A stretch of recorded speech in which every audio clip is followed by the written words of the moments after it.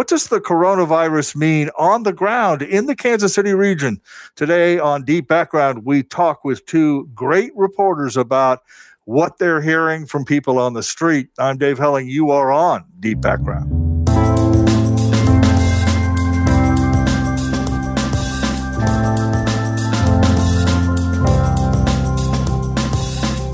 Well, greetings. You're on Deep Background for May 13th, 2020, the podcast of the Kansas City Star. Dave Helling with the Star's editorial board, your genial host here once again, along with Derek Donovan, my good friend, and two great reporters joining us for today's discussion. Sarah Ritter of the Star. Sarah, so good to see you, and thanks for joining us for this discussion. And Eric Adler, who reports as well for the Kansas City Star. Great to see you, Eric. Obviously, we're still on the coronavirus beat and will be for some time. And that, of course, is a subject both of you have reported on extensively. And that's what we want to talk about, because I think it's fair to say that you guys have focused kind of on the ground level impact of the coronavirus crisis, what it's meant for people and restaurants and customers, and maybe less on what governors are doing and mayors and that type of thing. So, Eric, let me start with you. You had a great story in Sunday's paper about the battle over masks. What an amazing thing. Right, that of all of this, we're fighting politically over whether or not to wear a cloth mask over your face. Talk to us about what you found in doing that story. And more broadly, did we ever think that the coronavirus would turn into this massive cultural clash? Well, that's a really great question, Dave, because maybe the question should be, is there anything that doesn't turn into a massive cultural politicized clash these days? I never did think that this would be anything more than, a medical debate. And of course, it was a debate more than a month ago when the World Health Organization and the CDC and, other health authorities, at least in the United States, were saying, perhaps masks are not necessary, that if we fidget with the masks, it actually could increase our level of in jeopardy from the virus because we're not really using them correctly. And of course, we needed the masks for frontline healthcare workers and all of that kind of thing, which made sense. But then that turned around, I think pressured in some way, or at least influenced by the effects in China and other places, and other doctors saying, hey, this is ridiculous that people are not wearing masks. It's sort of a commonsensical thing to do, that if this virus is being expelled in droplets, that if you have a mask on and other people have masks on, at least I'm protecting you from me and you're protecting me from you, and that rates of infection seem to go down if that's the case. And yet, everywhere I go, and it's been this way for a month, it is not hard to find people who just think this is a bunch of crock, that masks are useless, they're silly, that I have heard over and over again. And I think on the weekend, I had another person say it, listen, if I'm going to get this, I'm going to get it. And that's that. And I'm not worried. And then you sort of bring up the notion of, well, what about other people? Protecting other people, like, I don't care. This is a media frenzy. This is hype. They're not necessary. Yeah, the idea is not only are people not wearing masks, but they look at you that they look at mask wearers as somehow cowards or deficient. I mean, there's a judgment. Or that when you're in the marketplace or in the open, people judge you based on whether you're wearing a mask or not. That's just amazing. I have to say that the people who are not wearing masks, I did not find them all that judgmental about the people who do wear masks. That they're saying, listen, you want to wear a mask, that's fine. If you want to buy in to what is a bunch of media hype, that's up to you. But they're not going to be so fooled by this. Now, on the other side, those people who do wear masks are absolutely judgmental about the people who don't, and saying, how can you be so thoughtless and selfish? And this is about all of us working together to try to flatten these curves. And maybe that thinking is, what I don't know is whether that thinking in the Midwest, especially in our area, might be more prominent, like those people who don't wear masks, I mean, than it is on the coast where they've had, much more of a problem. Right. And where here we've had, 150 deaths. And I think people see that small numbers of deaths as evidence that this is overblown, as opposed to evidence that staying home and social distancing and wearing masks has actually had an effect. Yeah. Now, Sarah, that you've been out and about in Johnson County on the Kansas side. What's your general impression, if you have one, as to the public's reaction to these restrictions in the public place? Not just masks, but is there distancing? Are stores opening? Are people ignoring the rules? What's your general impression of how Johnson Countyans and Kansans are now acting now that this the economy is opening up, at least at some level? Yeah, some non-essential businesses started to open on Monday, and Joyce Smith, one of our reporters, and I went out, and it was a Monday, and it was the Monday after Mother's Day, and we were going to some retail stores, and so they weren't super crowded. We've seen some people starting to gather at restaurants and sitting at tables and at bars and doing those things that we've all been itching to do. We will see on Monday if Governor Kelly allows more businesses to open, hair salons and things like that to open, and those things that people really want to do, and if those lead to bigger crowds. But so far, I think we're still seeing grocery stores and Home Depot and these businesses that have been open pretty packed. Personally, I've noticed that maybe people are ignoring the 6-foot distancing rule and things like that more frequently as just time wears on. And I've heard that from some elected officials as well, that they're kind of seeing people just feeling fatigued, and so maybe they're ignoring it more and more over time. We're not taking it as seriously. Isn't the public reaction, Sarah, the most predictable thing ever? I mean, the idea that somehow the American economy, and particularly the regional economy, would go on a tight lockdown indefinitely was just always going to be a difficult thing. People just itch to get outside and do things. Yeah, I think that's definitely true. And I think it's interesting. I think different parts of Johnson County are reacting in different ways. And I think that's been shown by our elected representatives. Western Johnson County, where it's not as populated, and Southern Johnson County as well, where it's not as populated. I think people maybe are saying, why can't we go to the store where there might just be 10 people on a normal day anyway, rather than right next to the border of the plaza and these things that typically are more populated. So some elected officials have really been pushing for the economy to open, and some have been taking it a lot more seriously and saying we need to wait longer. Testing is still very limited. But yeah, I think it makes sense that people are reacting this way. It's been a long time. But I do think that, Johnson County has the resources. A lot of residents in Johnson County are more affluent, and so they've been able to stay home, unlike in some areas. Right. It's really impacted middle and lower income families. Eric, let's go back over to the Missouri side and more broadly, taking a look at some of the other reactions from people. While it's clearly predictable that people would start to itch a little bit at the restrictions, it's also predictable that there is enormous confusion about this, right? That what is an essential business, what isn't an essential business, who can work, who can't work, what do I need to do? And in our community, you have different counties, different cities, different opening up dates, 2 governors. That leads to some on the ground cynicism about this whole project, doesn't it? Don't you think? Yeah. People are just sort of saying, hey, a barber shop in Johnson County can open, but a barber shop in Jackson County can't, or whatever. And people look at that and go, well, this is crap. This is just all crap. Right. I think that sort of just adds to the notion that, people are confused. We don't quite know. I mean, I think there's sort of been this, a bit of an assault on truth for a long time, and anything that smacks of indecision or a difficult decision says like, well, we really just don't know what's true. Listen, that said, I mean, I don't think any of us can underestimate how difficult a decision this is. I mean, we're sort of measuring public health against, public welfare in terms of the economy. When you have 33 million, or is it 35 million or so people out of work. I mean, that is not an easy decision for anyone to make. Like, what is the sacrifice the country is willing to make for that?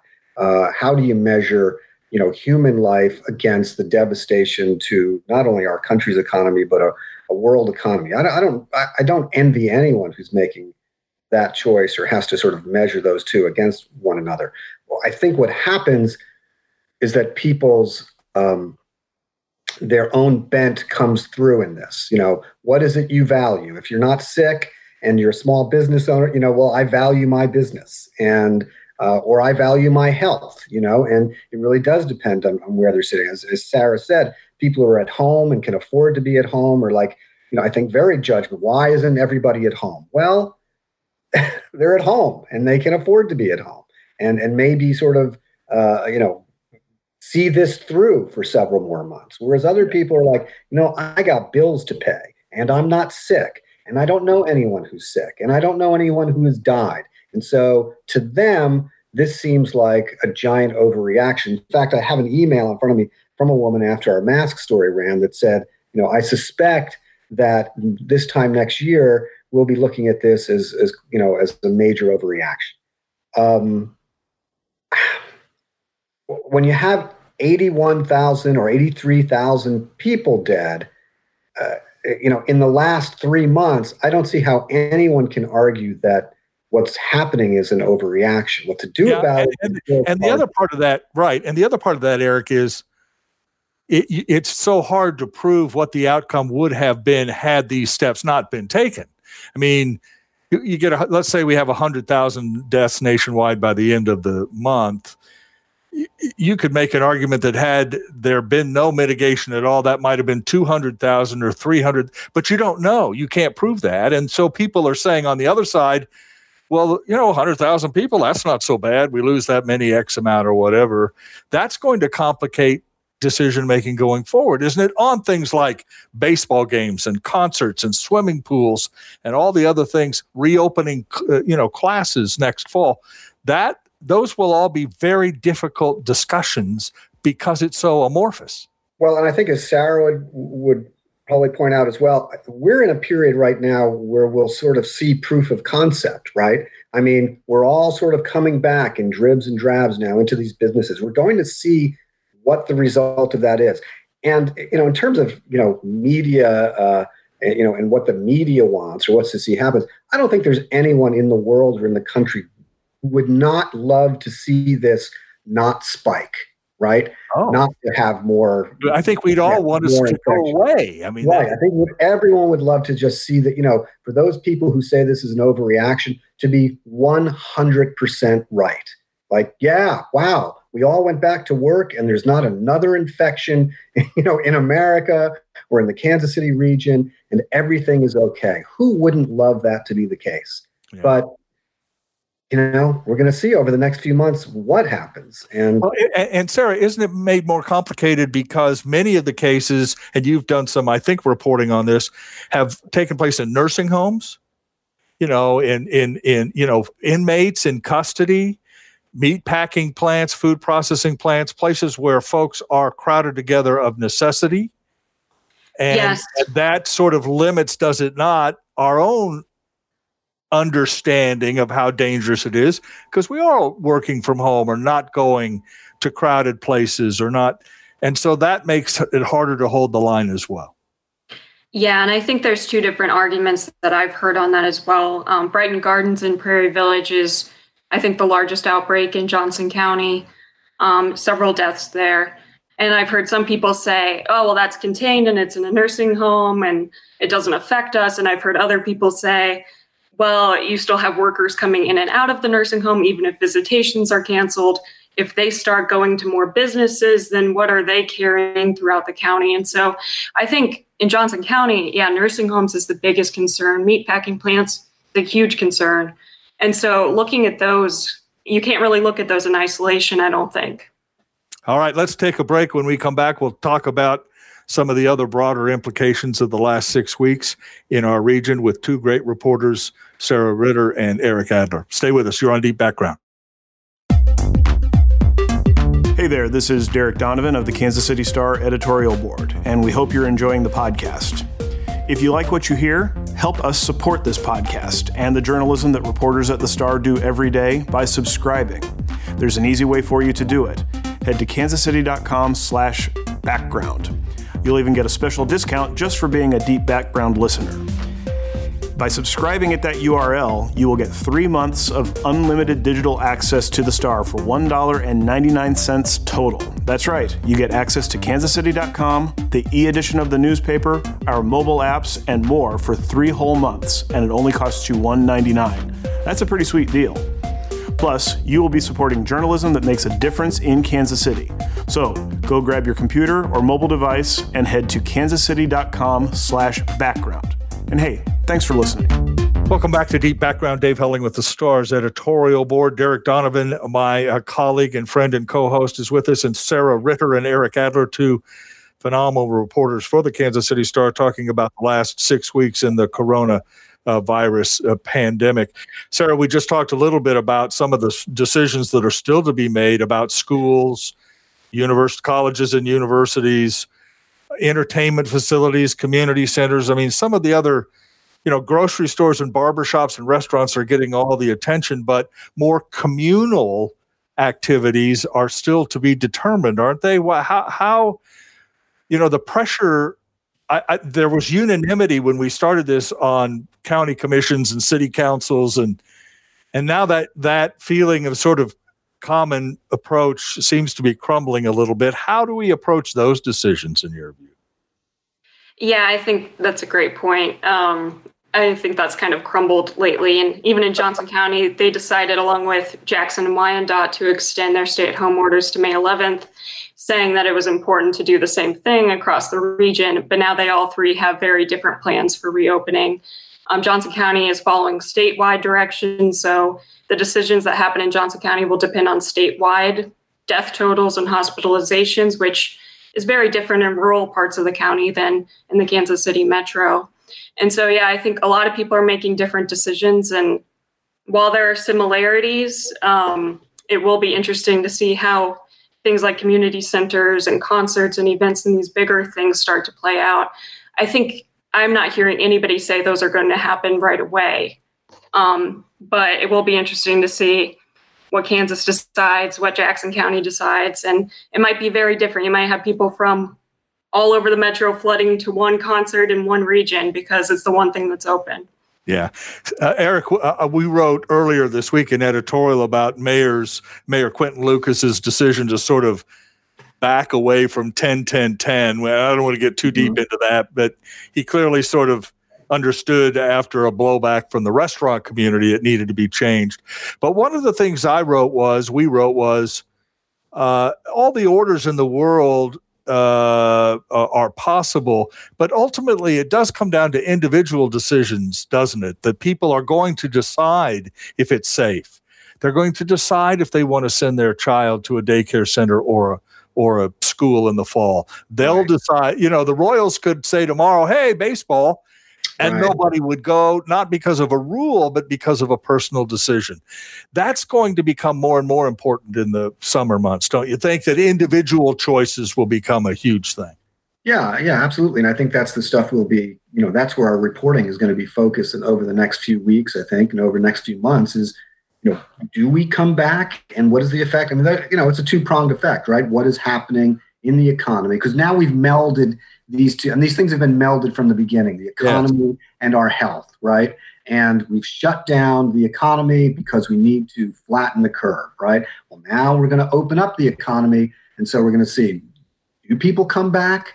And then what happens to that curve? What's going to happen at our local hospitals? And what's going to happen to our own health? Does it become a more personalized, as you mentioned, because these things have been isolated in nursing homes and, among certain vulnerable populations, et cetera, does it now start affecting more of us because indeed it is literally infecting more of us? Right. The other way to put that is, restaurant owners, for example, can say, hey, you need to let us open up so we can make money again.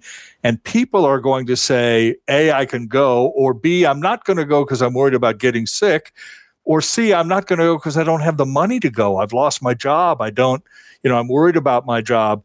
Those, the idea that we're out of the woods on those individual decisions seems very premature to me. Eric, you think that's right? Yeah, I do think that's right. And I think you'll see two populations as you do now. And I also think you'll see human nature come into play. I mean, this is really interests me. And Sarah, I'm not sure if you've seen this as well. I mean, when I go out, I live near Midtown and walk around the plaza, you'll see lots of people who are just sort of still very, very close to one another. And now that we're opening up, you go to parks, people sort of approach you already in ways. I think they're starting to sort of forget that we haven't even really opened, and they're already forgetting that we should be social distancing. I'll tell you a quick little anecdote. I was at this was like last week or so, we're at a coffee shop on a Saturday, and people are lining up, these spacing themselves 6 feet away before they can enter the coffee shop. Only 2 people can go in at a time. And everybody in the coffee shop has masks and are, using hand sanitizer, and there's the plastic shield, et cetera, et cetera, et cetera. And people seem to be doing what they're supposed to be doing, although many people did not have masks. I think my wife and I were the only ones in that line that actually had masks last week. 3 young girls are standing on this patio, and they've gotten their coffees. They don't have masks on. One says, "Oh, this drink is so good. You should try it." And all 3 share their drinks with each other through the straw. And I mean, I don't know what we do about that. And I don't think they were thinking, "Oh, I don't care about the virus." They were just thinking, this is what we do. Right. We share our drinks. And in an atmosphere where we're all now together again, and the tension seems to be less, you do wonder if people are just going to start reverting back to their normal behaviors, and I guess we'll see what effect that has. And it will have a terrible effect. Right. Sarah, I think you're saying you saw at least some of that similar behavior after the opening up earlier this week on the Kansas side. Yeah, I've noticed some of that too. I think people are just, they are fatigued. And so they are kind of saying, screw it, we're going to, start returning to normalcy. And I think, Eric, you said this earlier this week, that this might be the most important time right now as things start to reopen and people start to go out. Our case is going to spike up again. And I think all health officials say that they are. It's just a matter of how much they are going to spike up again. Are we going to see similar cases rising as we did at the beginning of this? And are we going to have to shut down again? Yeah.